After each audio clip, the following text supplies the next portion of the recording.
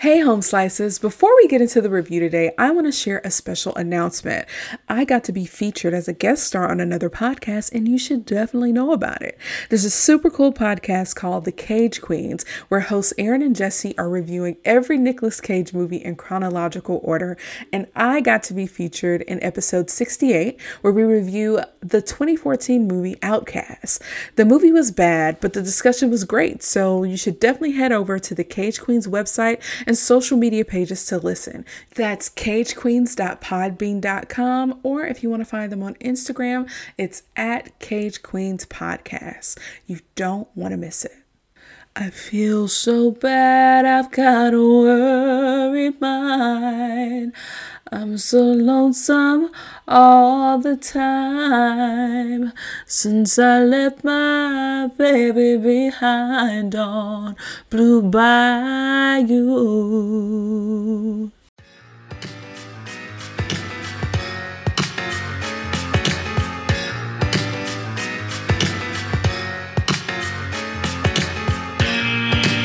Welcome to Sup Media Reviews, the podcast that never needs spoiler alerts because it takes you back in time to relive the nostalgia of classic TV shows and films that you've probably already seen. I'm your host, Kiara, and each week I'll dive into the archives to bring you my take on movies and TV shows from at least 20 years ago. From cult classics to forgotten gems, I'll review them all and give my honest opinion on their impact and whether or not they still hold up today. Join me as we revisit the iconic characters, memorable moments, and timeless themes that made these shows and films so special. So take a break from adulting and get ready for a trip down memory lane with Sup Media Reviews.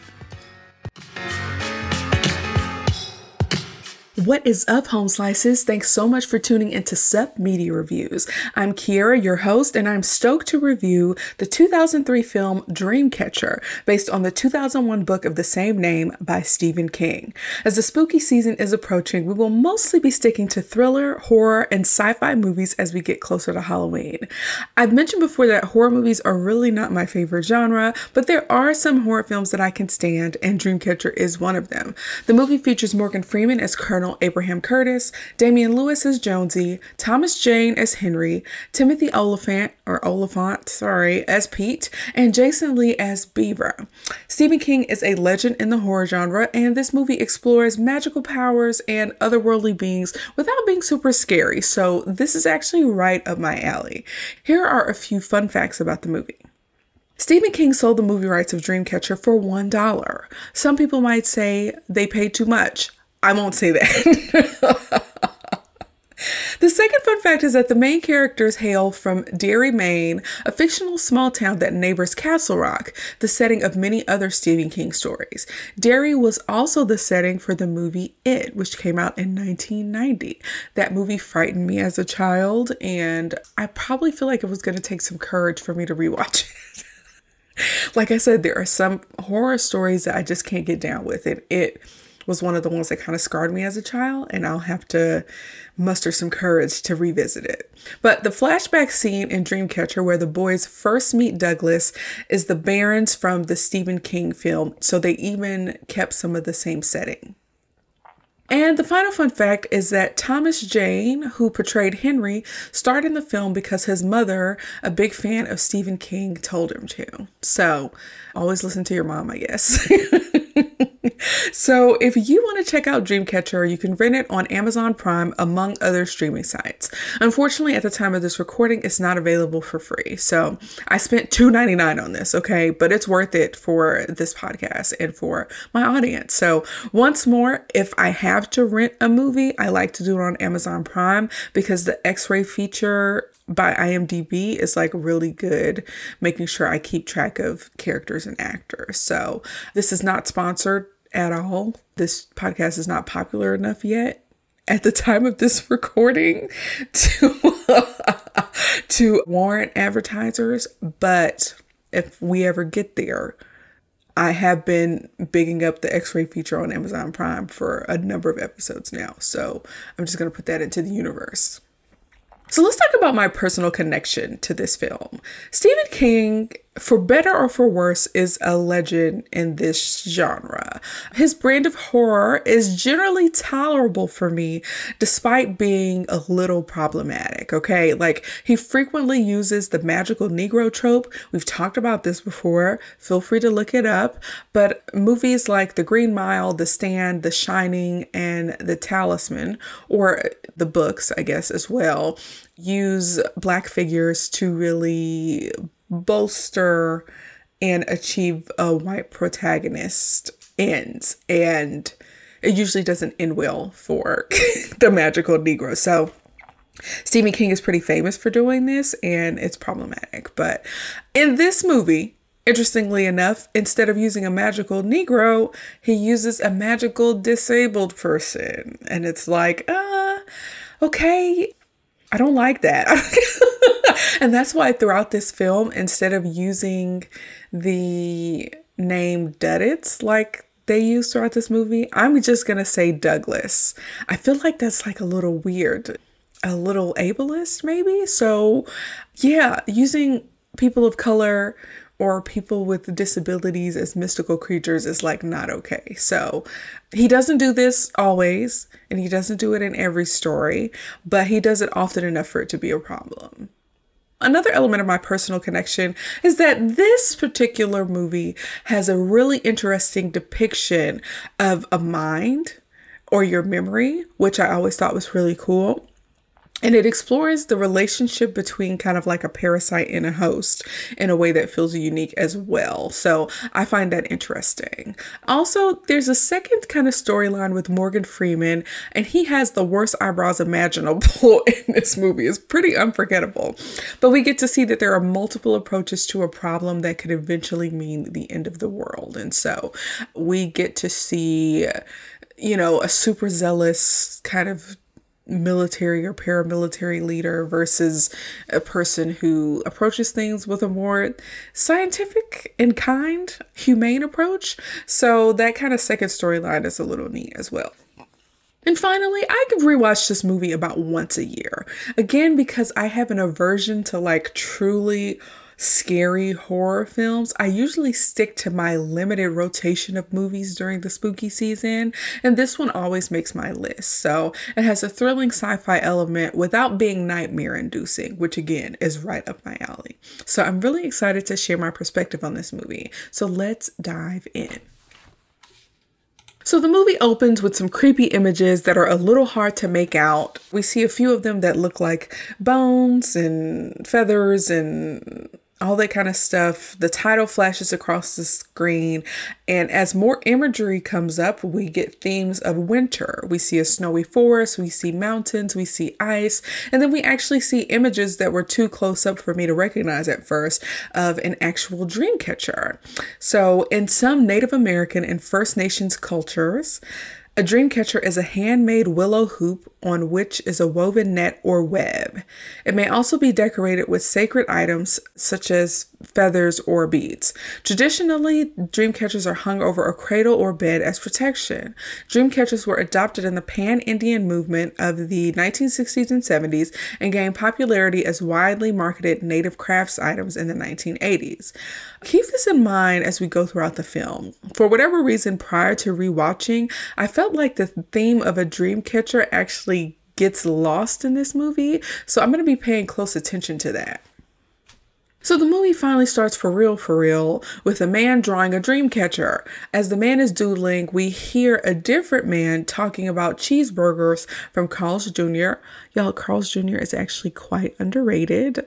When I lived in the South, there was not really a Carl's Jr. So now that I live in the Pacific Northwest, we have Hardee's, which is basically the same thing. And they have the best chicken tenders, and they always do them fresh. Take that tip for free, okay? But the man who's doodling appears to be a psychologist or psychiatrist who's listening to his client. So we find out that this man is Henry. He's a mental health professional played by Thomas Jane, and he's writing his notes for this appointment. And he finally interrupts the client who's kind of rambling about cheeseburgers. And he asks if the client's compulsive eating is because he thinks he killed his mother. The client is an overweight man. And so the client keeps saying, like, I never told you anything about the details of my mother's death. And then with a weird, stupid zoom in of the camera, we realize that Henry can read minds. His client gets really angry and embarrassed. He ends up breaking the therapy chair and he storms away. So we're not going to get into the fat phobia of this because we could stay there all day. The man could have left from being angry without having to break the chair. Yeah. And then Henry accuses him of basically committing suicide by food. It's no, I don't think we're ready to have a conversation about how fat phobia is very similar to other phobias. So let's move on. So Henry, after the session, takes a gun out of his desk drawer, points it at his head, and gets ready to pull the trigger when he gets a phone call. Henry appears to be having a really hard time these days. Being a suicidal mental health professional is kind of ironic. But interestingly enough, Henry is able to identify the caller as someone named Jonesy even before he answers the phone. And then he accidentally shoots a bullet through his Harvard degree. So if you could read minds, do you think you could even pretend to be smart enough to go to Harvard? Probably. But anyway, he finally answers the phone, and it is a man named Jonesy, who's played by Damian Lewis. He's kind of a rugged ginger, and they use a weird acronym, SSDD, that we find out what it means later. But at the time I was taking notes, I didn't remember off the top of my head. But Jonesy wants to go visit someone that they call Duddits on Saturday. So you all, I feel like it's a little offensive to call the character that. I know the character's not real, but I'm going to call this character Douglas because that's his real name. So Jonesy wants to visit Douglas on Saturday, and Henry agrees and puts the gun away. So now he has something to look forward to and no longer wants to commit suicide. So next up, we see Jonesy. He is a college professor, and he's having a meeting with a scholarship student named David in his office because David was caught cheating on an exam. Jonesy identifies with this kid because they are both from Maine, and the kid is clearly distressed because he's basically going to get kicked out of college for this infraction. But Jonesy sees how, upset he is, and they have the Maine connection. So Jonesy is like, David, you didn't take the exam because you were sick. So what you're going to do is write me a 3,000 word essay on the Norman Conquest instead. And, he realizes that if the kid gets kicked out of school, he'll have to return to Pittsfield in Maine, which we can surmise is a crappy town, and there's no future for David there, I guess. So David asked Jonesy how he knew he cheated because Jonesy was not there. And then Jonesy is like, sometimes I just know. And at this point in the story, I'm already getting annoyed. We're not even 10 minutes into the story. And some of the things in this movie are coming across as cheesy already. Some of the stuff with Henry, some of the stuff with Jonesy already. I'm like, I don't remember the movie being this cheesy. Yeah, it gets worse, but I'm realizing that now that I'm rewatching some of my favorite movies, now that I have this podcast, makes me look at them through this really critical lens, with a magnifying glass, basically. But something about the way he was saying, sometimes I just know, it feels corny to me. And like I said, it gets worse throughout the movie. But anyways, it looks like Jonesy has the ability to know things that happen when he isn't there. His power is a little less clear than Henry's. Henry's obviously can read minds, but Jonesy, knowing that his student cheated when he wasn't present, feels less clear about what the power actually is. But whatever. Next up, we see Pete. You all, Pete is played by the really handsome Timothy Oliphant. I don't know if I'm pronouncing his last name correctly. You may remember him from The Office. He was the hot salesman that was out in the field, the traveling salesman. That's a good looking man, y'all. But in this movie, he's a car salesman. So anyways, this An attractive blonde lady comes into the dealership asking for an emergency set of replacement keys for her car because she has an appointment. But when Pete says that, like, if we make you a new key, it's going to take a day, but I can offer to help you find your keys. And then he accidentally calls her by her name without her saying what her name is. And she clocks it, but he's like, oh, I just guessed that your name was Trish. Yeah, blonde lady, your name must be Trish. So right away, we see that even Pete has similar powers to both Jonesy and Henry. So yes, we have another guy with telepathic powers. So they go back to the place where she last saw her keys, and through his powers of deduction and some creative finger wagging, he leverages his ability to find the lady's keys, but not before using her keys as a way to get a date with her. I wonder if this lady was ugly, would he still use his powers to help her find her keys? We all know that there are a large number of men who are only helpful to ladies if they think that they can get something out of it, or if they think that the lady is attractive. So, a question for another day. But the blonde lady agrees to the terms, even though she is visibly freaked out by his ability to recall her every move despite not being present. And when he shows her that she dropped her keys into a big puddle in the parking lot, she says she'll meet him at 6:30 at the restaurant he picked, but she's too freaked out. And I don't even blame her. Timothy Olyphant is hot, y'all. If he helped me find my keys and knew details about my life that he shouldn't know, I would still give him a chance. Because it's Timothy Olyphant. Are you kidding? Like, Jesus. Okay, let's move on. Lastly, we see Beaver. He's a guy in a bar. He's played by Jason Lee. He was drinking kind of unhappily and eventually leaves the bar. Beaver, they don't really develop as well as some of the other characters. He calls Jonesy from a payphone while writing SSDD in the condensation-laden wall of the phone booth. And we find out from their conversation that it means same shit, different day. Which is interesting. I feel like that never really caught on. I've only seen it in this movie, but we realize that all of these guys, maybe except for Jonesy, are experiencing some sort of like dissatisfaction with their lives. Henry is suicidal. Pete is creeping out ladies and can't really get a date. Beaver is hanging out late, drinking at a bar instead of going home to his family, which we find out that he has. He has a wife and kids, so he's unhappy too. Beaver warns Jonesy to be careful and says that he wish he knew what that meant. And so it looks like Beaver also has a telepathic ability to kind of know that danger is impending, but not enough power to know what actually is going to happen. So we've met all the characters. All of them have some form of telepathic ability, and they also have inside jokes. So they must be friends. So Jonesy is walking home and he thinks a stranger said something when the stranger didn't. It looks like he may be able to hear thoughts as well. So Jonesy appears to see something across the street, and in a scene that I did not remember, Jonesy proceeds to walk into the street, I guess going after the thing that he saw, and he gets hit by a car.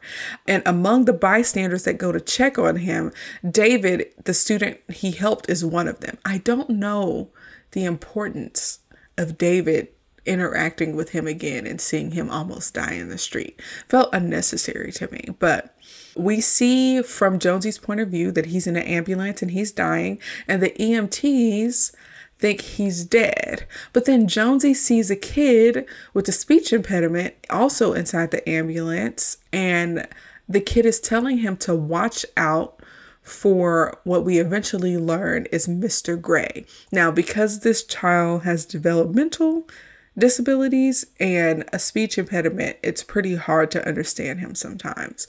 I don't know if any of you are experts on ableism, because I am not. But I don't know how this depiction feels to the disabled community.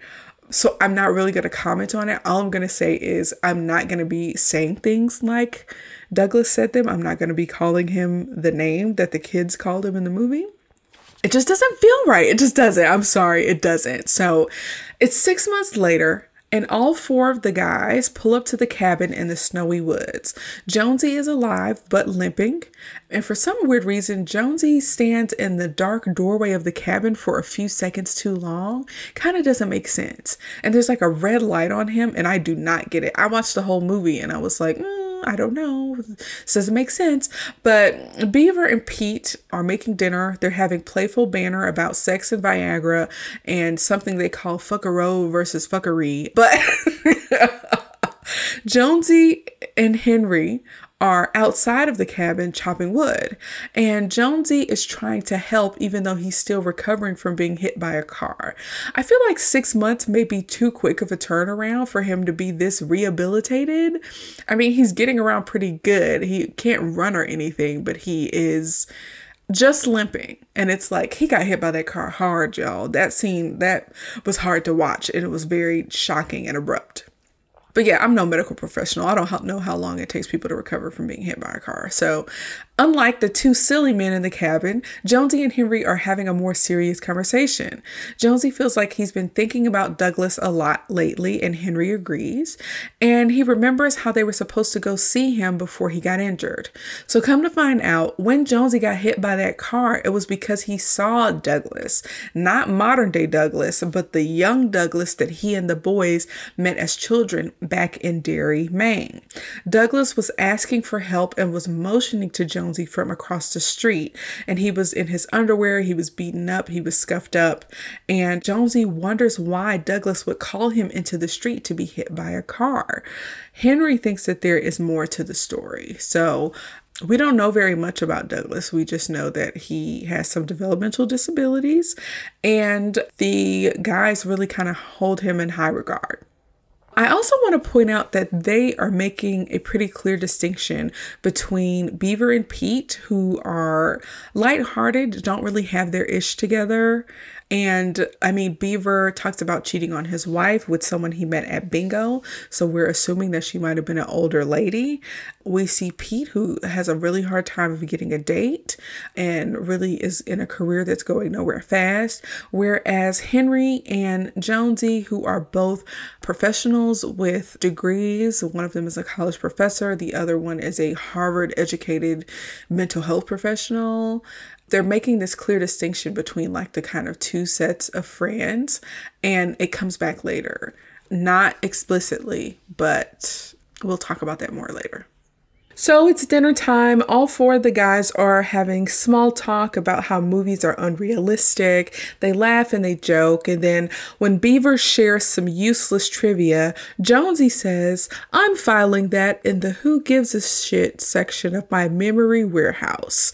I didn't realize they explicitly talked about the memory warehouse in the movie, but they used Beaver's lackadaisical and forgetful attitude to give them an excuse to explain what a memory warehouse is. Apparently, it is this mental place where Jonesy stores his memories, and it's now so crowded that anytime he learns something new, he has to throw out old memories.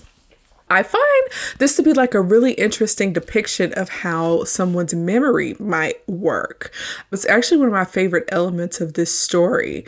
Then we see Jonesy depicted, like visually depicted inside of this memory warehouse. It's like a very tall, almost 6-story circular room that has a spiral ramp that has his memories organized by what looks like the Dewey Decimal System. It's very library, like has a library kind of organization to it.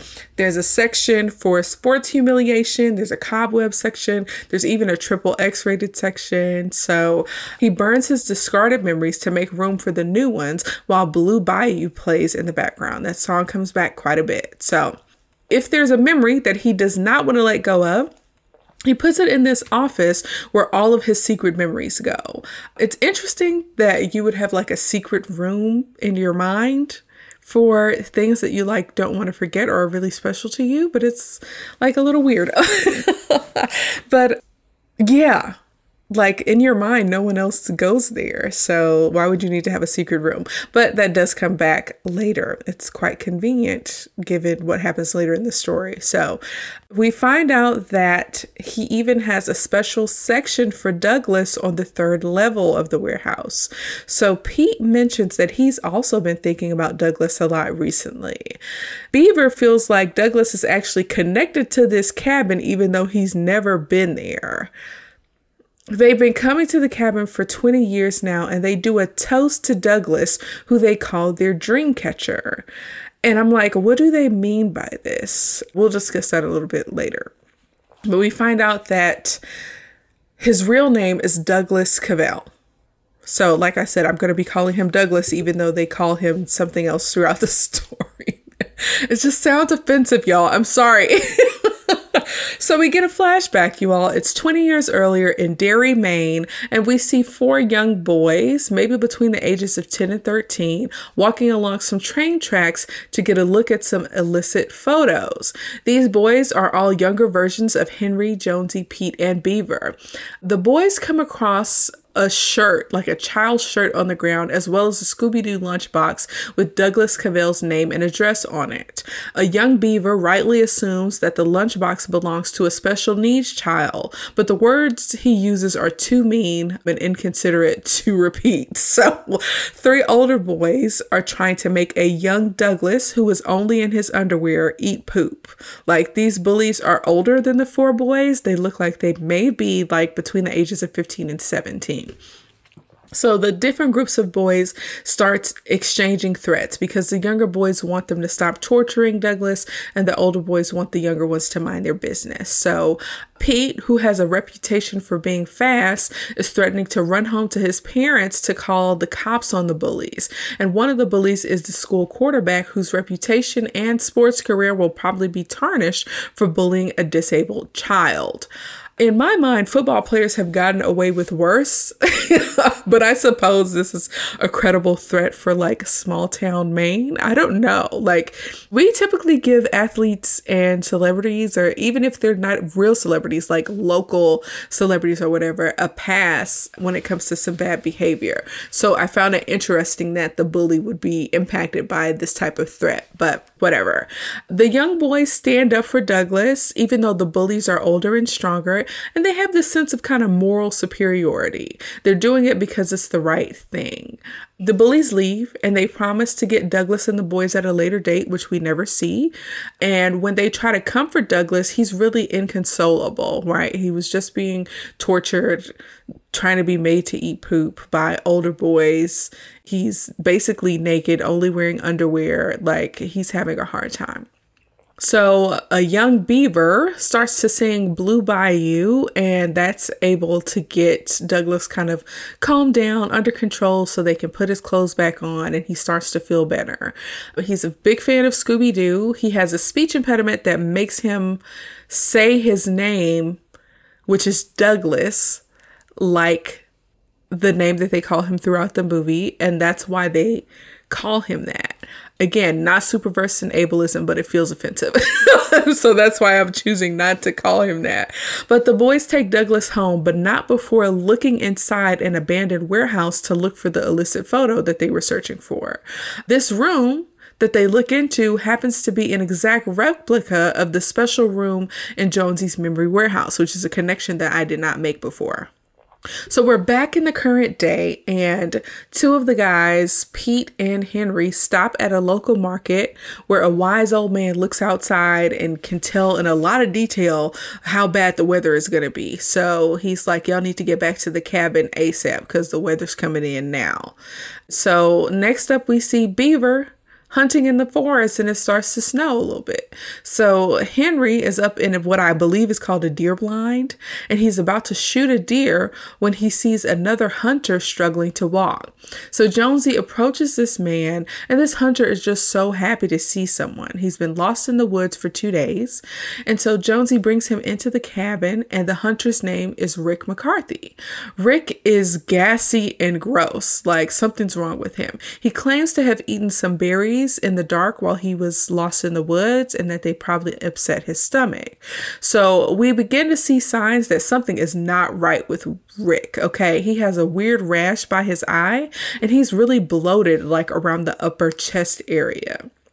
So next up, we see Henry and Pete again. We're going to go back and forth between the two pairs of guys quite a bit. But Henry and Pete are on their way back to the cabin in their truck. And Pete appears to have a drinking problem. He's drinking really early in the morning. And they got a lot of beers when they went on the grocery run to the store. So Henry's feeling down because the client that he humiliated at the beginning of the movie died from eating himself to death just recently. WTF does that even mean? Like, obesity-related illnesses exist, and they happen, yes, but they're typically kind of like slow killers, and they involve things like heart issues. Like, what does eating yourself to death mean, and how can you do that in just 6 months? This fat phobia is silly. It would be better for him to say, you know, he had a heart attack, or there was a clogged artery, or something happened to him that was related to him overeating. But for him to say he ate himself to death is really insensitive, especially for like a medical professional. Like, just the use of this chunky man and the way that they used him is just horrible. And I hate it. We do need to get like more sensitive about the way we talk about eating and whatnot. So I found that to be rather annoying. Briefly, they show that something weird happens with the car, like they lose control for a split second, but it's snowing and I guess that's normal. So we're back at the cabin and Beaver comes in to see Rick there and he welcomes Rick. And it starts to look like the rash on Rick's face is spreading. Rick is like, it's probably allergies. But then Rick starts to burp and fart like crazy. Y'all, it's funny because I'm a child. And this is where I'm going to restate that a lot of elements of this movie are pretty childish. Like, burps and farts are kiddie humor, but adults still laugh at them because of our inner children. And so this particular element of the story with the burps and farts is just funny and childish again, as along with like a lot of other kind of childish and silly themes and elements that come up in this story. And we'll talk about that more too. But I want to point out that Beaver is supposed to be the carefree guy with tons of catchphrases and whatnot, but I actually found him to be quite annoying. I feel like Jason Lee may not have done the best job portraying Beaver. It didn't come across as authentic to me. It came across as if he was trying too hard to be this particular guy with this personality, and it didn't work for me per se. Rick is apologizing profusely for being gassy, but so they lay him down for a nap and they're really nice to him. As they leave, we see his stomach move in a way that's really unnatural, like something is alive in there, okay? So Jonesy and Beaver laugh, once they leave the room about how bad Rick stunk up the place. And Jonesy notices that earlier Rick's chest was swollen, but now it's his lower abdomen that's swollen and that his rash appears to be spreading. Jonesy is like, something not right with this man. So we're back on the road with Henry and Pete, who are driving back to the cabin, and they have to pick up some speed to get over a snowy hill. And when they make it over the hill, they find a person in the middle of the road that they have to swerve to avoid. So they hit a down tree and they flip the little Bronco or SUV, whatever it was, multiple times, landing upside down. So Pete claims that his leg is broken and Henry pulls him out of the car and they laugh. I don't know what about this is funny. I think they're just happy that they survived. I don't know. It's like a weird response to almost dying in a snowy hellscape. But Pete's leg is not broken. Come to find out, it's just locked up. So he's injured it, but it is not broken. So we're back at the cabin and Beaver and Jonesy are at the house trying to figure out what could be wrong with Rick. Beaver is eating peanut butter out of a jar with his finger like a savage. Another kind of annoying thing about Beaver. But outside, we see a lot of the forest animals leaving the area in the same direction. Like, these are animals that probably should be eating each other, and they're leaving together, like, let's get out of here. So some of the animals have some type of red stuff on their fur, just like Rick had on his cheek. But on the animals, it looks like hot Cheeto dust. The helicopters can be heard in the distance. We hear some helicopters, and they try to flag down the helicopter. There's a man who's in the helicopter who's wearing full personal protective equipment, and he announces the area is under quarantine and that the issue should be resolved in 24 to 48 hours. So the helicopter leaves without taking Rick, even though they're trying to flag them down to say, we have a sick person here. Can you help us? A second helicopter is there containing a very furry eyebrowed Morgan Freeman. This is our first time seeing him, and we're about 40 minutes into the movie. But we're back on the road now with Henry and Pete. They go to examine the person who was sitting in the road and made them crash. This lady is sitting down in the snow, and she looks frozen and unresponsive until she hits Pete for yelling in her face. So this lady is really gassy too. She says that she has to find Rick, which is the guy who's back at the cabin. So she has a rash on her neck, just like he had on his cheek. So they are obviously afflicted with the same illness. So the guys take the frozen lady to a spot in the woods, and they determine that whatever is going on right now is not SSDD. Yeah, but they take her to the spot in the woods. I can't really tell what it's supposed to be, but it is covered. So it allows them, I guess, some protection from the elements. So this frozen lady's stomach is bubbling, and they build a fire, and Henry determines that the cabin is about 9 miles away. Since he's in the best health, he'll go to the cabin, get the snowmobile, and come back for them. Henry warns Pete not to go back to the car to get a beer. He shouldn't leave the frozen lady alone. This comes back later. So now we're back at the cabin. This is where the story really kicks up for us, okay? After the helicopter leaves, we're back at the cabin with Jonesy and Beaver, and they re-enter the cabin to find bloody footprints on the floor. Rick is in the bathroom, and they go to the bedroom he was in to find a pool of blood where Rick was laying on the bed. Y'all, Rick got his period. I'm kidding. I get bloated and gassy when I'm on my period too. So these are period symptoms. He has acne. He has the worst period symptoms ever. That is so funny. I'm sorry. That's hilarious. So Jonesy and Beaver talk to Rick through the door. Rick is like, I'm sick and I just need to make some room. Rick also claims to not know that he's bleeding. And this is very concerning. I think that was the point where they were like, oh no, you don't know you're bleeding. There's blood on the bed. There's a trail of blood. There's blood on the door handle. How do you not know you're bleeding? Something's not right. Beaver and Jonesy start freaking out, and rightfully so. And Jonesy wants to break down the door just in case Rick is dying. But Beaver is like, nah, we don't know what he got. We don't know what's going on in there. In the weirdest way, Jonesy, a grown man college professor, says, Scooby-Dooby-Doo, we've got some work to do now. Now, I know that Douglas is important to these group of men, okay? I understand that Douglas has some developmental issues that allow him to keep his childlike wonder. But you're a grown man.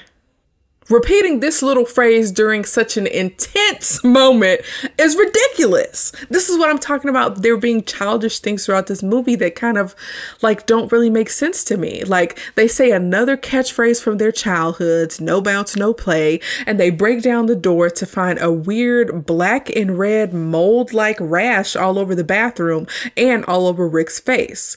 Now, Rick is unresponsive, but continues to drop what sounds like poo-poo into the toilet. So Beaver pushes Rick and he's like, snap out of it. And in the worst visual ever, we see Rick's horribly destroyed butthole as his dead body falls into the tub. Then we hear something splashing around in the toilet. Beaver sits on the toilet, but whatever is in there is trying to get out. So they flush the toilet and Beaver goes into his pocket for like a signature toothpick. So he's been using toothpicks the whole movie. I think even the child version of himself had a toothpick as well. So he has this little like holder that he uses for toothpicks, and suddenly the thing in the toilet tries to get out and makes him drop all of the toothpicks on the floor. We find out that trying to flush the thing didn't work. So Jonesy is like, I'm going to go get some friction tape to trap this thing in the toilet so we can get out of here or whatever. And then Jonesy wastes time by telling Beaver to sit tight while he goes to the shed. This is not the time for jokes. Okay, this man who is sick then spread his sickness all over the bathroom in the form of some red mole. And then he pooped out something that is so strong that it is almost knocking this man off the toilet. It's not time for jokes. And this is what I'm talking about. I understand that a lot of men are immature or have immature senses of humor, but this is not the time. I feel like as a college professor, you should know that. So obviously Beaver is upset. He is scared. And the toothpicks are what I'm assuming is some type of like security blanket for him. He looks all over the floor at the spilled toothpicks that are in blood and that nasty mole stuff. And he sees that there is one toothpick that is in a clean space that he can feel good about putting in his mouth. How gross is that, y'all? This bathroom is nasty. I don't care if it's on a clean piece of tile or not. Don't put that toothpick in your mouth. This man just died from something and you're going to get whatever he got trying to get this toothpick. I feel like no real adult would do this. Knowing the type of strong danger that's in this toilet, you would risk releasing whatever is in this toilet for a nasty toothpick on the floor. This is what I'm talking about. Like, this childish stuff is just, I can't, okay? So he's singing Blue Bayou to calm his worried mind, and he tries to get this toothpick without releasing this angry turd. But every time he tries it, the turd monster tries to get out. So whatever is inside this toilet is strong, y'all. So when Beaver makes his third attempt to grab that little nasty toothpick, the monster escapes the toilet and Beaver slides across the bloody floor, losing his balance and his glasses. So the monster attacks Beaver on like the back of his neck, and immediately we see it's an alien. So he latches onto the back of his neck, has the most horrible teeth, and he also grabs Beaver's crotch. A lot of crotch related stuff in this movie too. Again, childish. So Beaver has a huge bite on the back of his neck and puts on his glasses just in time to see an alien worm with rows and rows of sharp teeth. The alien bites off some of his fingers and then attacks him. So Jonesy finally finds the tape and Beaver is fighting for his life. Like, this movie is only like 20 years old, but I feel like they did an okay job on making the monster look gross and kind of realistic. There's obviously two versions, one where it's more like a CGI situation and then a different version that's more like a puppet. I don't know what to call it. And then immediately after that, I felt like I spoke too fast because Jonesy finally shows up to see the monster and Beaver fighting with this monster. And right as the alien prepares to attack Jonesy, Beaver grabs it and tells Jonesy to go and get out of there. Beaver wrestling with this alien worm, that part is done pretty poorly. It's one thing to have like a CGI or cartoon version or like a puppet, but when you have to do like really fast movements with these like non-existent type of creatures or whatever, that's usually where they lose the fidelity for me. So instead of running when Beaver told him to, Jonesy watches as the alien worm attacks Beaver in the face and kills him. Jonesy stays behind and has to hold the door to the bathroom so the worm doesn't get out. He's so upset that Beaver is dead. And then when the doorknob comes off the door so that he can no longer hold the door closed, we see a large shadow behind Jonesy. And Jonesy turns around to stare at the shadow in fear and does like a great acting job. And the worm crawls out of the bathroom and slithers up the body of a tall alien, like 10 feet tall, with like a big head and a weird gelatinous body. And then the alien turns into like this red Cheeto dust and Jonesy breathes it in. And yeah, we go from there. So next up, we see some more helicopters, and the little town that they are in now has a military encampment in it. There's lots of helicopters. There are people being herded into a secured area. There are dead deer that are being transported in biohazard bags. And then crazy eyebrow Morgan Freeman who is portraying Colonel Curtis, or Colonel Abraham Curtis, arrives at this little encampment or whatever. And we see a lot of people in the town have the red rashes on their face, the same that we saw on Rick and that lady. So they will soon have the BGs and booty monsters. So, Morgan, again, in this movie, his name is Colonel Curtis, is talking to a man named Owen, another kind of military leader, in his trailer. And they start calling the red stuff Ripley, after Sigourney Weaver's character in Alien. And they start quarantining the townsfolk and eradicating the animals as they leave like this secured area, the quarantine area. So we see Tom Sizemore playing a character named Owen. He's the other military leader that's there. And it looks like Owen's going to be in charge of getting rid of the aliens. So whatever kind of branch or of the military or paramilitary group this is, they're used specifically to attack aliens. Apparently there are about 100 aliens left who have crash landed on Earth, and Owen is going to be in charge of getting rid of them. So Colonel Curtis knows that the aliens have an end game to spread the infection. So I'm going to try to sum up their conversation here, because they give us a lot of information across the conversation between Colonel Curtis and Owen. Colonel Curtis has been fighting aliens for about 25 years now. He wants to go scorched earth and has like a lot of knowledge about these aliens. He says that they project an image of an alien that they think we want to see, like the one that Jonesy saw, like very tall, big eyes, smooth gray skin. But the actual alien is far worse looking, and we get to see that the aliens kind of take two forms in this movie. According to Owen, another guy named General Matheson, who apparently has never really seen an alien before, has an opinion that not everyone who is impacted with the Ripley, the red fungus, that not all of them will die. Actually, some of them will recover based on the science. I don't know how they were able to do this study.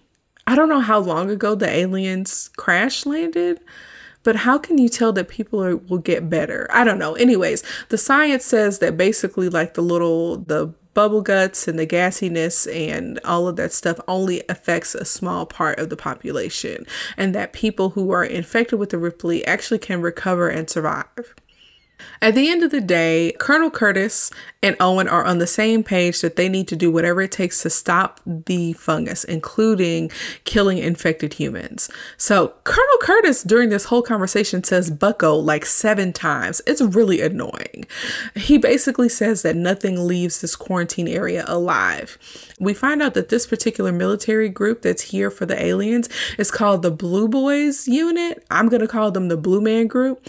And they play by their own rules. They like don't salute or show rank or say sir. It's weird. It's like they have military things, military like duties, but they don't do the kind of, I don't know what to call it, the kind of, I don't know, the stuff that we think about with the military, like saluting or knowing ranks or any of that type of stuff. Like, it's weird. Yeah, really weird. So at this particular time, a young man named Maples, who was a part of the Blue Man Group, gets brought in to answer for not obeying orders. Apparently, this man, Maple, allowed a woman and her 4-year-old daughter out of the blue zone because she claimed she got turned around and hadn't been in the quarantine area. Morgan Freeman is loading a gun while answering these questions and eventually shoots Maples in the hand for lying and tells Maples that he got off easy. Morgan Freeman is harsh in this movie, but he is that way for a good reason, at least when it comes to Maples, because according to him, the lady that Maples let slide is down in quarantine crawling with the Ripley, and she could have gone on to infect other people. So in this particular instance, the colonel was right to discipline Maples, but maybe not shoot him in the hand. I mean, come on. But the colonel has decided that, this is his last dance and that he wants Owen to take over the Blue Man Group so that they can keep fighting aliens, right? So the colonel gives Owen a gun from John Wayne. This is another kind of, I don't want to say that guns are childish because it's not, but it's like one of those kind of hometown hero things and memorabilia that is like childish adjacent. It's very strange. He was giving it to him like he was passing him the torch, but the gun comes back a lot later in the movie. So I guess we'll talk about that later. Apparently the Blue Man Group has a has a slogan called "Go in fast and hard and come out clean and smiling." So that's supposed to give us a picture of this kind of paramilitary group, the Blue Man Group, that is in charge of containing this alien invasion. So next we see an idiotic Pete. We hadn't seen him in a bit, but when we do, he's hobbling back to the place where he left the lady to go get the beers from the car. Now, I just thought about this while I was doing this review. If you see when they actually have this car accident, their car flips multiple times.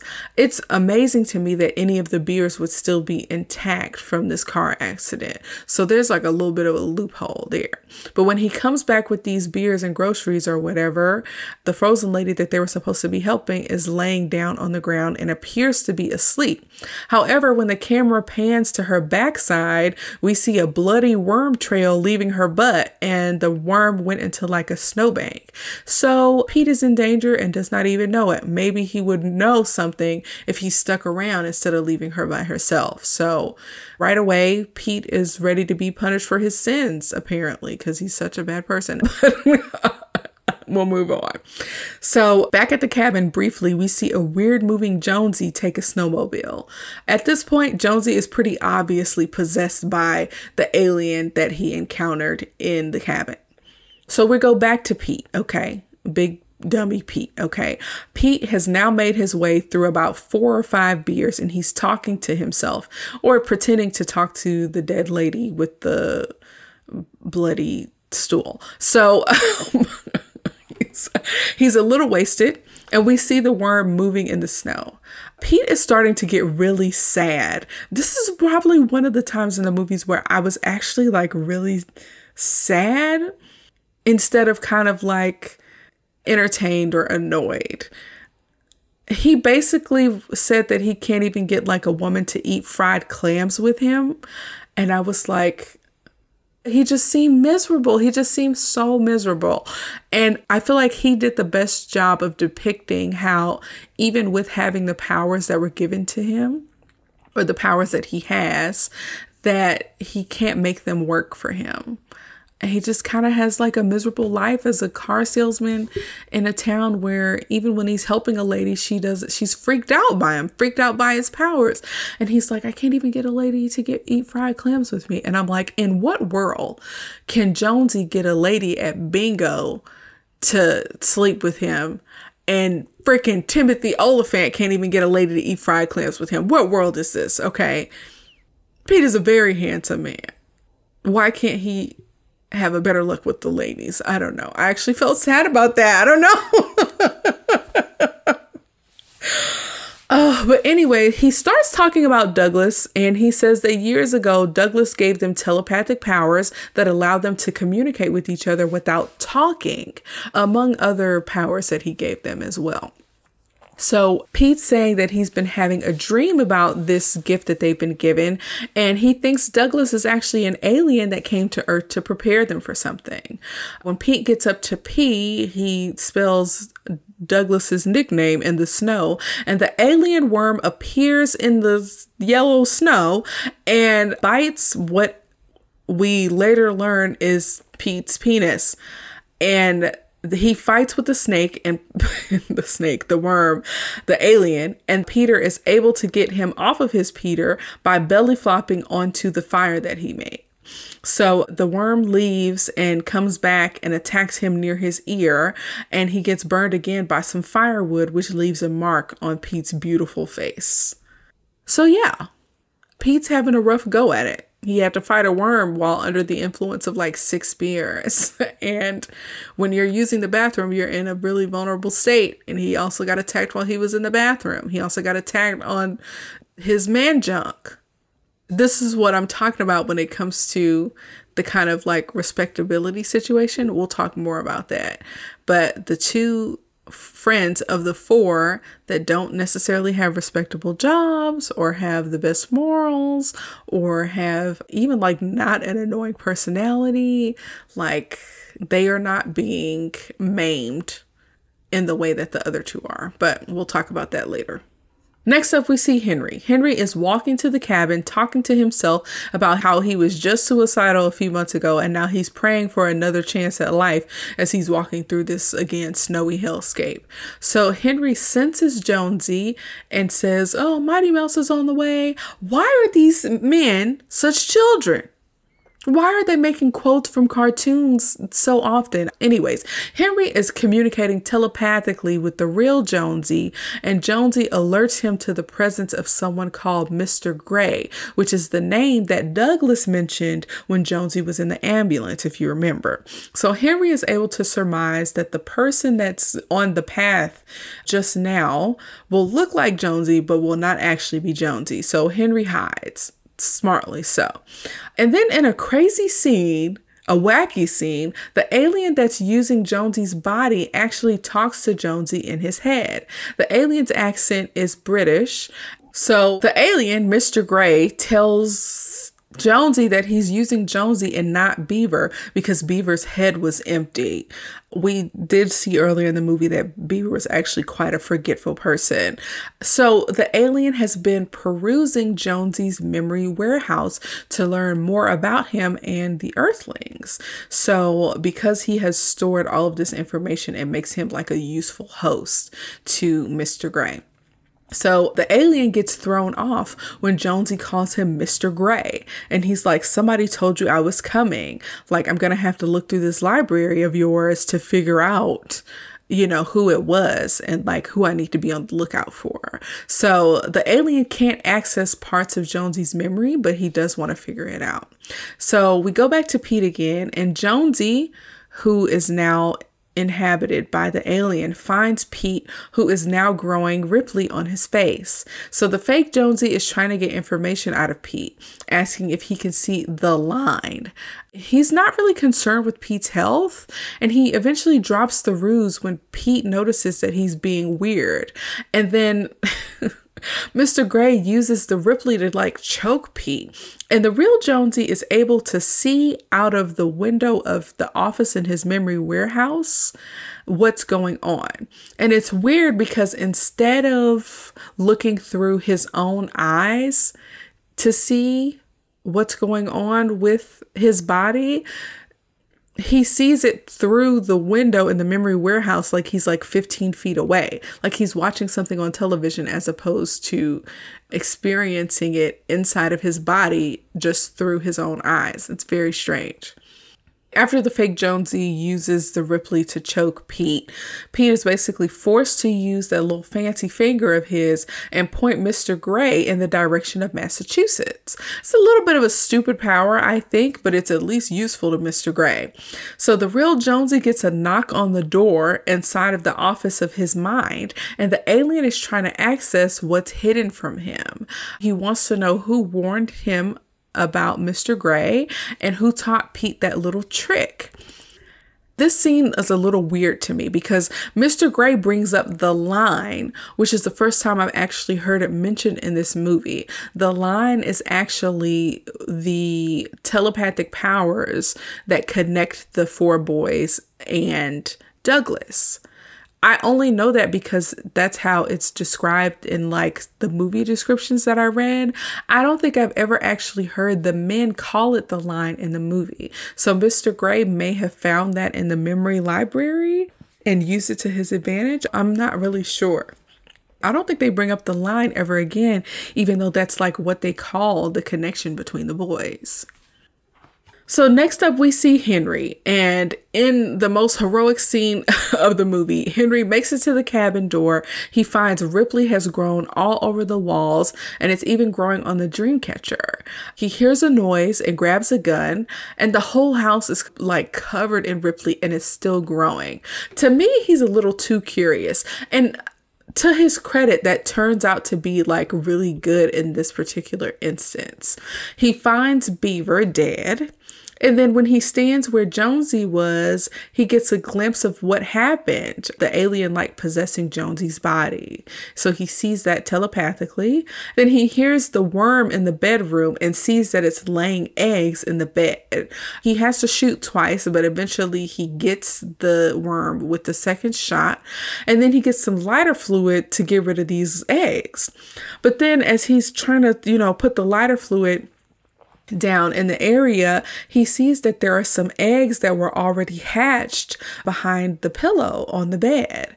So yeah, he sees the little babies, the baby worms on the floor, and they start crawling on him. I'm like, why aren't you getting out of there faster? They're crawling on him. He's knocking them off. He's stepping on them. It's pretty gross.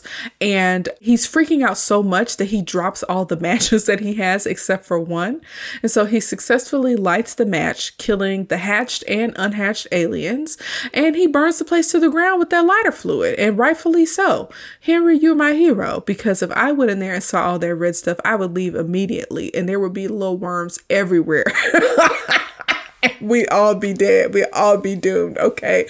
I would not go to explore to eventually see that there are aliens propagating in the bedroom. Okay. Ugh, thank you, Henry. So in the next scene, we get a Dreamcatcher flashback. We see the young kids again, the four boys and Douglas, and they each made a Dreamcatcher and tied them together to represent their friendship. So at some point in their friendship, a girl with special needs goes missing. She's presumably in the same class as Douglas. So I'm assuming that the boys realize that Douglas has special abilities and they try to get him to find her. At this point, he does mention saving the world against Mr. Gray, but the boys misunderstand what he's saying and kind of glaze over it. So they all touch Douglas and think of Josie so that Douglas can use his powers to find this missing girl. Why are these children so kind and altruistic? It's one thing to save like a disabled kid from being bullied, but to recruit your friend with special abilities to save a young girl, I'm not saying that it's impossible that they would be that kind or nice. They just never really explain why all of these guys are so kind-hearted or anything. It's a little weird. But the boys all touch Douglas and think of Josie, and Douglas looks up and he sees something that looks kind of like a spider web. I don't really get an explanation for that. But the boys are all crying and spent and emotional from him using his powers. And at this point, Douglas shows Pete that he now has the ability to use the line to find things, in this case, Josie. They also realize that they can read each other's minds. So during this weird moment where they're touching Douglas, he gave them telekinetic abilities. What's funny about this is that instead of finding Josie himself, he gave them powers and was like, you find her. And I wonder if like they used Douglas like a little party trick or whatever. Find this for me. Tell me this. Read that guy's mind. Okay. Like Pete follows his finger into a ravine and finds a purse that we assume belongs to Josie. And Douglas sits down to play with the toys that are in her purse while they go and find her in like this sewer grate. Apparently it trapped her down there. I don't know. But Beaver sings the Mighty Mouse theme song or whatever, and they form a chain to grab her, and Douglas is just hanging out. And Douglas's real power is delegation, y'all. Like, go ahead. No, I can't be finding stuff for y'all all the time. I'm not out here. I'm not the police. I'm not out here finding missing children. If y'all want to do this little police work and investigation or whatever, y'all do it yourselves. That's hilarious to me. So we see Henry again. He's walking in the snow, and for the first time, he sees the helicopters. The men in the helicopters actually approach the spaceship crash site, and the helicopters include Owen and Colonel Curtis. But there are other helicopters there that are designed to attack the spaceship and kill the remaining aliens. So as they're approaching the crash site, the military guys are hearing voices in their head saying, please don't hurt us. It's usually children's voices or like really soft voices. The aliens are actually communicating telepathically with them so that they won't attack them. But Colonel Curtis is like, keep your eyes on the prize. They finally come up on the spaceship and they prepare to attack. And when the aliens see that they're about to be attacked, they transform from those weird, tall, big-eyed aliens and then transform into themselves, where they just look like a bigger version of that worm with legs. And they actually run pretty scary. It's actually a little freaky, I think. A few of the aliens make it back to the spaceship and activate it to self-destruct. I find it weird that so many of these aliens actually stayed at the crash site. If the objective is to infect people, why did they stick around?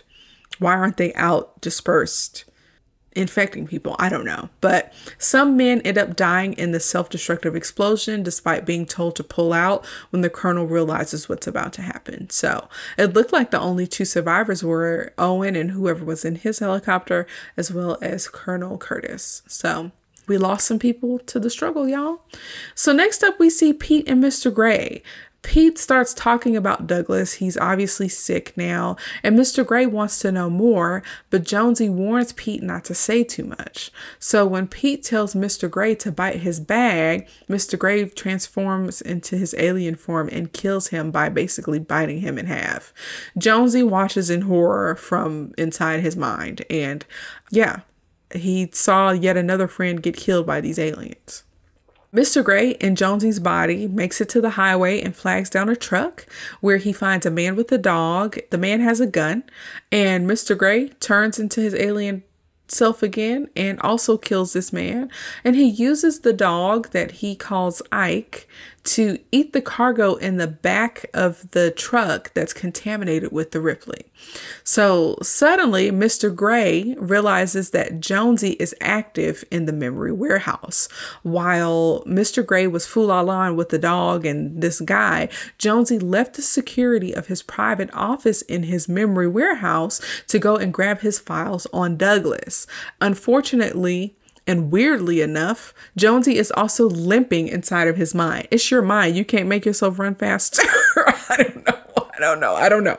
But Mr. Gray returns to the warehouse in his alien form. It's quite creepy. I feel like in the movie, they may not have actually showed a full still version or vision of these aliens. I still feel like a little foggy on what they look like all together. I understand like the top half, but I don't know if I saw the top half of the alien and the bottom half all together.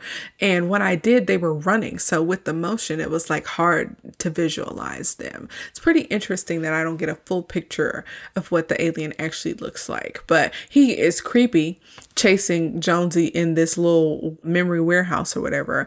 And interestingly enough, Jonesy is able to get back into his office before the alien can catch him. I want to say what we can see of the alien is pretty decently designed.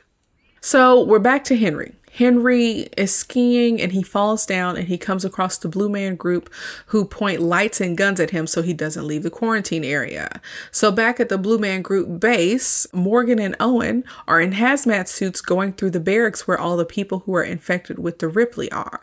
There are women, there are children. They're making false promises to these people that, we'll get you back home as soon as possible or whatever, knowing darn well that Colonel Curtis wants to kill them, basically, because they are infected.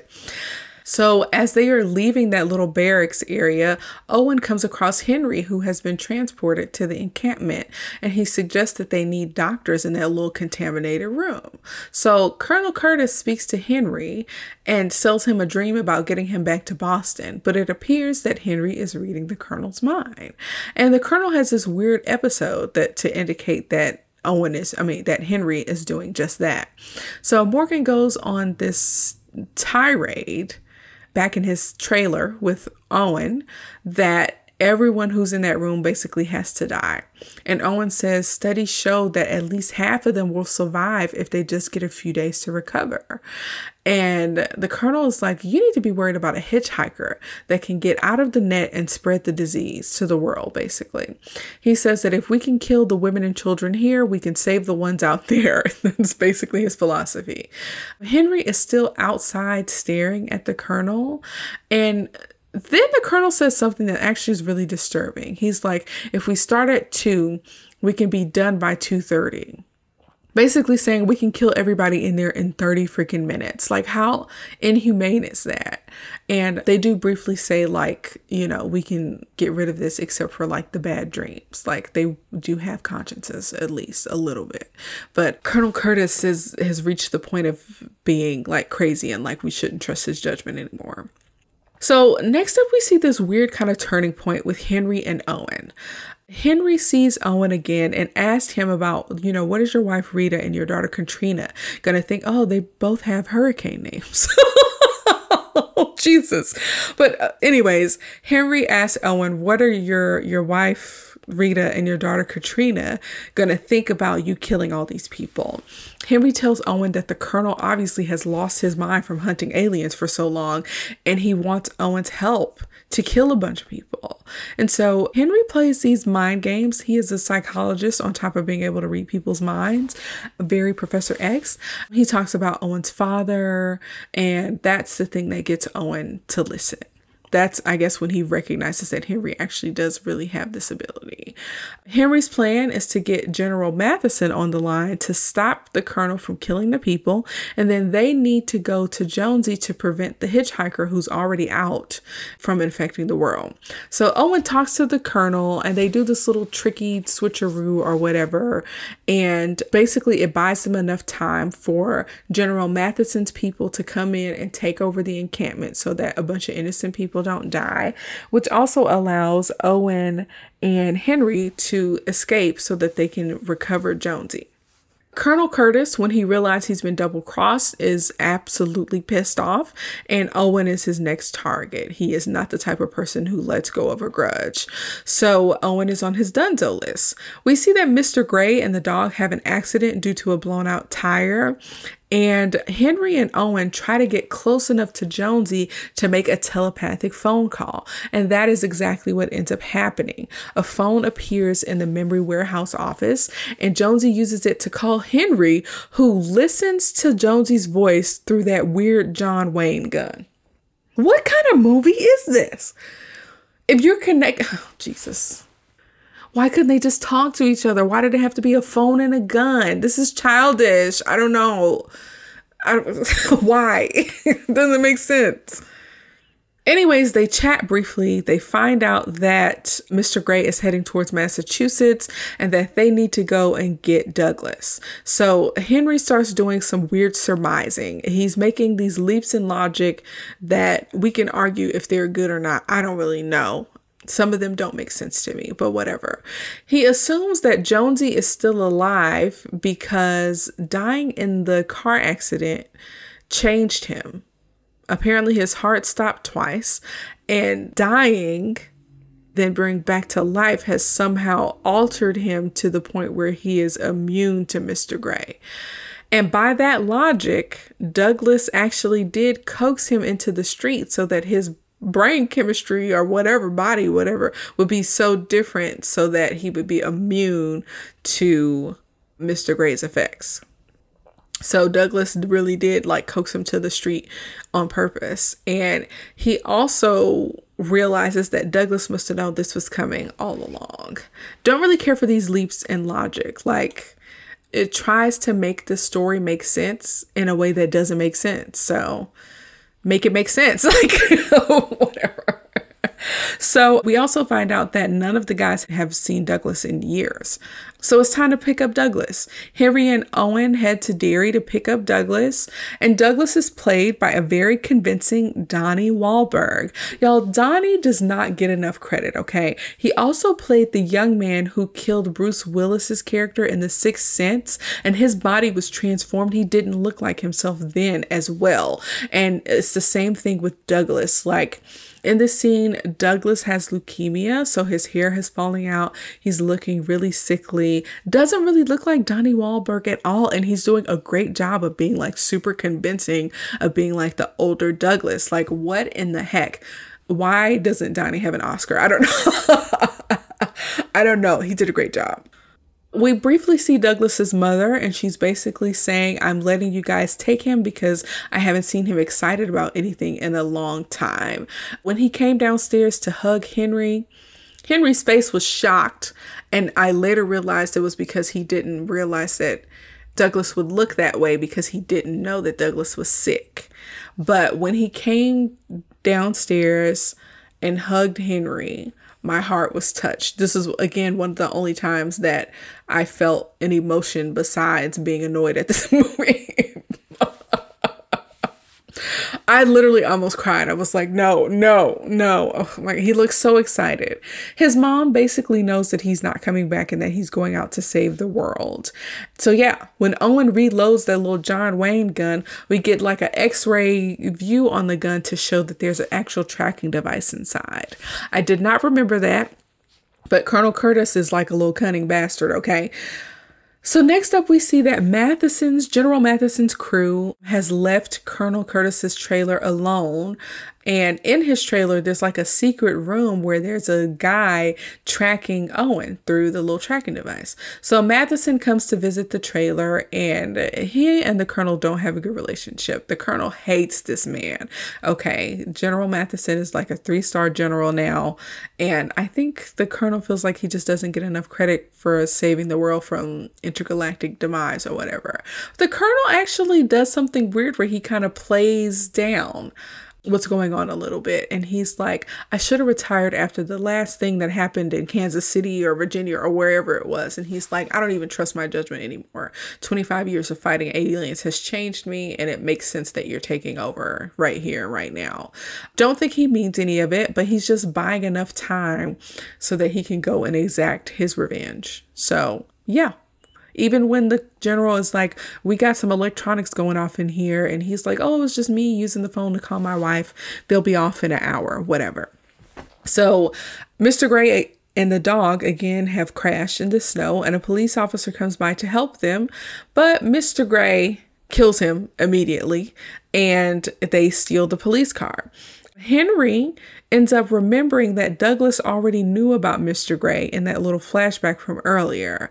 And Douglas is saying Mr. Gray wants water.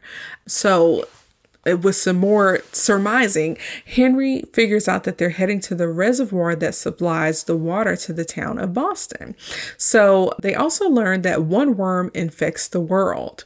So Douglas communicates with Jonesy and Mr. Gray, which causes them to crash a little bit. So Mr. Gray is aware of Douglas now, and the dog is just about ready to give birth to a buttworm. So Mr. Gray goes on his way now that he kind of knows a little bit more about what he's facing. So y'all, this is almost the end of the movie. The Colonel hijacks a chopper and he uses the tracking device to go find Owen and the crew. So when Mr. Gray gets to the reservoir, Owen is basically right behind him. And somehow Henry knows a lot about this reservoir and where to go. He's like, we need to go to Aqueduct 12. What you been doing at this reservoir that you know which aqueduct to go to? How does Mr. Gray know what aqueduct to go to? This is strange. Anyways, by now, Mr. Gray is injured in Jonesy's body, okay? He's had a few car accidents, one of which Jonesy kind of tricked him into. He's bleeding a little bit. He's limping. Just 6 months ago, he was in a car accident, so he's not getting around very well. But he brings the dog into the reservoir, and Owen decides to go in and confront Mr. Gray by himself. But then he hears a helicopter and realized that Colonel Curtis has come to exact his revenge. So Owen has to shoot for his life, and Henry and Douglas almost get shot too because, the Colonel is shooting from a helicopter overhead. They got to take cover, right? So Owen ends up taking a bullet, but then Owen reloads his gun and then uses the John Wayne gun to shoot out the back propeller on the helicopter, which leaves Colonel Curtis to die in a fiery car crash. So Henry and Douglas get their bearings and they come across Owen, who bleeds out in the snow. And now it's up to Henry to save the world now, y'all. And Henry is realizing he might have to kill his friend because he don't know how to separate Mr. Gray from Jonesy. He don't know how that's supposed to work. So Henry orders Douglas with his stuffed Scooby-Doo to go back to the car. Right when Mr. Gray gets the sewer grate open, the butt worm is born from the dog and it attacks Henry when he comes into the door. And Henry kills it with the gun, fortunately. But then Henry talks to Mr. Gray and like confuses him.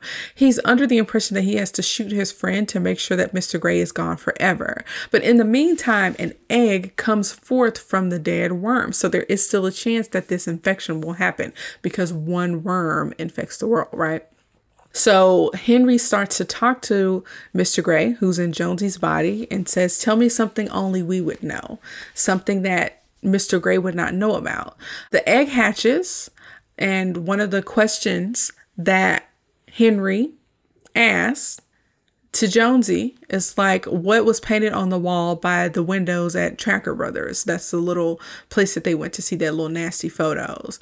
And right when Jonesy is about to say it, Douglas comes in and finishes it. And he's like, no bounce, no play. So the alien monster leaves Jonesy's body when he realizes this is Douglas. This is the guy who warned you guys about me.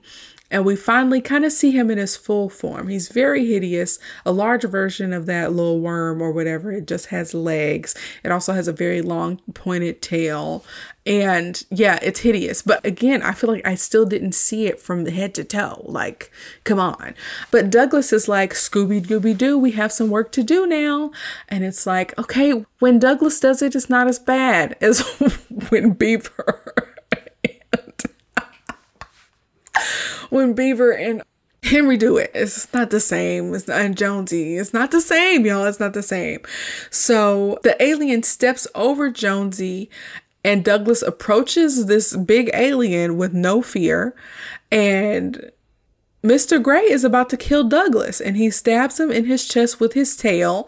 But Doug is still alive, which is weird. And then Douglas ends up transforming into an alien, like a brown alien, and uses his own sharp tail to kill Mr. Gray. And so he starts to do this thing that was very similar to what happened to the spaceship when those aliens activated it. Everything kind of starts turning gray. There's like a weird membrane that's surrounding both of them, and they end up kind of self-destructing. Again, similar to what happened with the spaceship. So Henry and Jonesy are witnessing this, and they just watched their friend from their childhood turn into an alien. How freaky is that? But it looks like Doug is consumed and self-destructed as well. And so he sacrifices himself to save the world, y'all. Something that he always knew he had to do.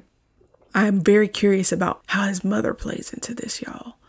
Where does she get him from? She didn't birth him. She couldn't have. He's an alien. Is she an alien? Was she just a lady in charge of taking care of the alien on the earth? I don't know. Did she make a deal with somebody? I don't know. I'm very curious about his mama. I am, but we never get a backstory on that, I don't think. So after the self-destruct situation happens, the red stuff, the Ripley stuff fills the air, and Jonesy kills the little worm that hatched from the egg before it can reach the water in the reservoir. So the world has been saved and the movie ends, y'all. Ta-da! That's it. So that's the end of the movie. So at the end of every review, we always ask if this movie is worth a rewatch and if it holds up. For me, despite being considered a box office flop, I think the movie is worth a rewatch, but I'm less sure on if it holds up. As I was rewatching this movie, I noticed that there were a lot of childish moments that I feel like kind of took away from the story. I also feel like there's an issue with ableism in this film. And while Douglas is not Black and thus cannot be considered a magical Negro, it really is Douglas's disability that's the vehicle that's used to name the character, to enhance the fact that he has mystical powers, and explain his otherworldly origins. So he's not a magical Negro, but if there is equivalent for a disabled person, then I would classify him as that. Especially since they talked about him through the entire story and he's really only in it for maybe 10 minutes. And in the end, of course, he sacrifices himself to save the world. It's very on brand with what a magical Negro is considered to be when it comes to literature and film. The two guys who died in the movie, Pete and Beaver, were poorly developed characters, and they were depicted as being very silly as opposed to the more serious and professional surviving friends, Henry and Jonesy. So there's a little bit of respectability politics going on too about like who deserves to survive in these stories. There were positive elements to this movie as well, though, like preventing a bloodthirsty monster from killing innocent people, standing up for people with special needs, and finding a unique way to depict the human memory, which again is probably my favorite element of this story.